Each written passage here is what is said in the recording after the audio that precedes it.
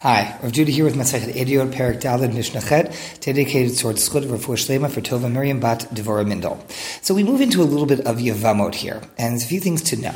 The first is that, there are relationships in this world. This is my sister, this is my father-in-law, Chami, Chamati, my mother-in-law, Kalati, my daughter-in-law, so on and so forth. Well, one of those relationships that doesn't exactly exist in the world that we live in today, but that exists in the halachic world and in Yevamot, is that of a tzara. So two women who are married to the same man, to one another, are tsaras, like tsaras, like it's my pain, my trouble, my bother. So Chana is to Penina, hi, I'm Chana, this is my tsara, Penina. Oh, I'm Penina, this is my tsara, Chana.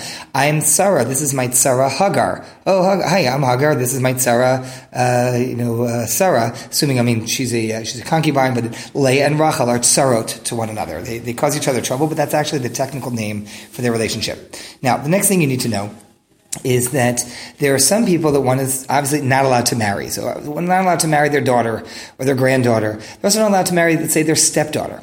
What would happen? And remember, Yibum is where a man dies without children. His wife is now supposed to marry his brother to keep the family line going. What happens if a man is married and his stepdaughter, for example, so he has no blood relationship to her, it's his wife's daughter. His wife's daughter marries his brother, and his brother dies without children.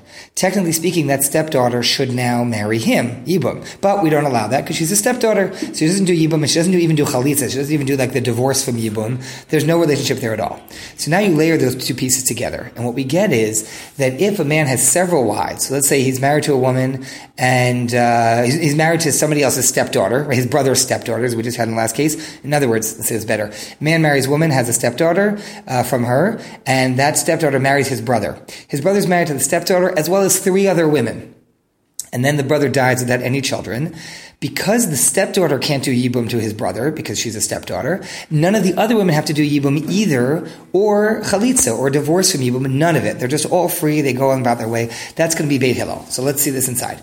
Beit Shammai matir metetzarot la'achim, or Beit Hillel osrim. Beit Shammai says that the other wives could indeed do Yibum to the man who had the stepdaughter. Even though the stepdaughter can't, the other ones can and should be married to him or his brothers. Beit Hillel osrim. Beit Hillel says, nope, once one of the wives is out of the Yibum Chalitza picture, because she's a stepdaughter, for example, all of them are out.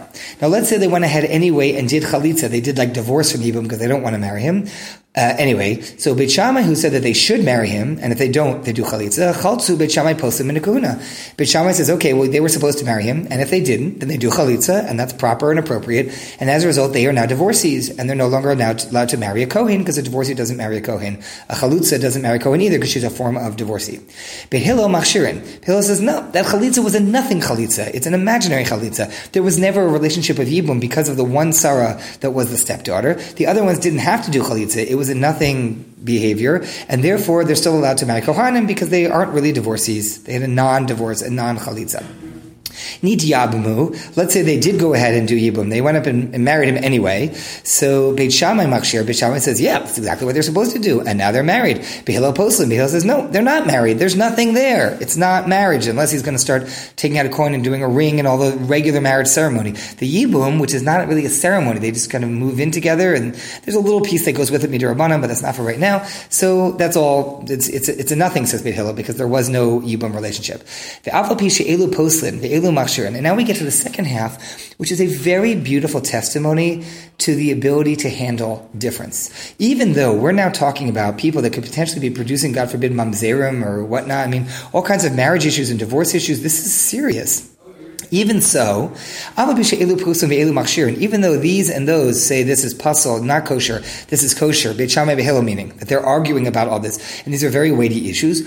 Lo nimnu Beit Shammai milisa nashim Beit Hillel, v'lo Beit Hillel milisa nashim Beit Shammai. Even though they had these big debates about important issues that would affect personal status in profound ways, Beit Shammai did not stop their daughters from marrying students of Beit Hillel, and Beit Hillel did not stop their daughters from marrying students of Beit Shammai, meaning they all still got along. What they did was they coordinated with each other so that somebody wasn't actually marrying someone, they kept their records. Someone's not going to marry someone that's against their own beliefs. But the fact that for all their fighting about big stuff, they were able to make it work, and they still were one big community. All the things that Beit Hillel would say are pure or tahor, and Beit Shammai would say are tameh, or vice versa. Beit Shammai would say are tahor, and Beit Hillel would say are tameh. Even so, lo nimnu liot osin tahor elu agav elu.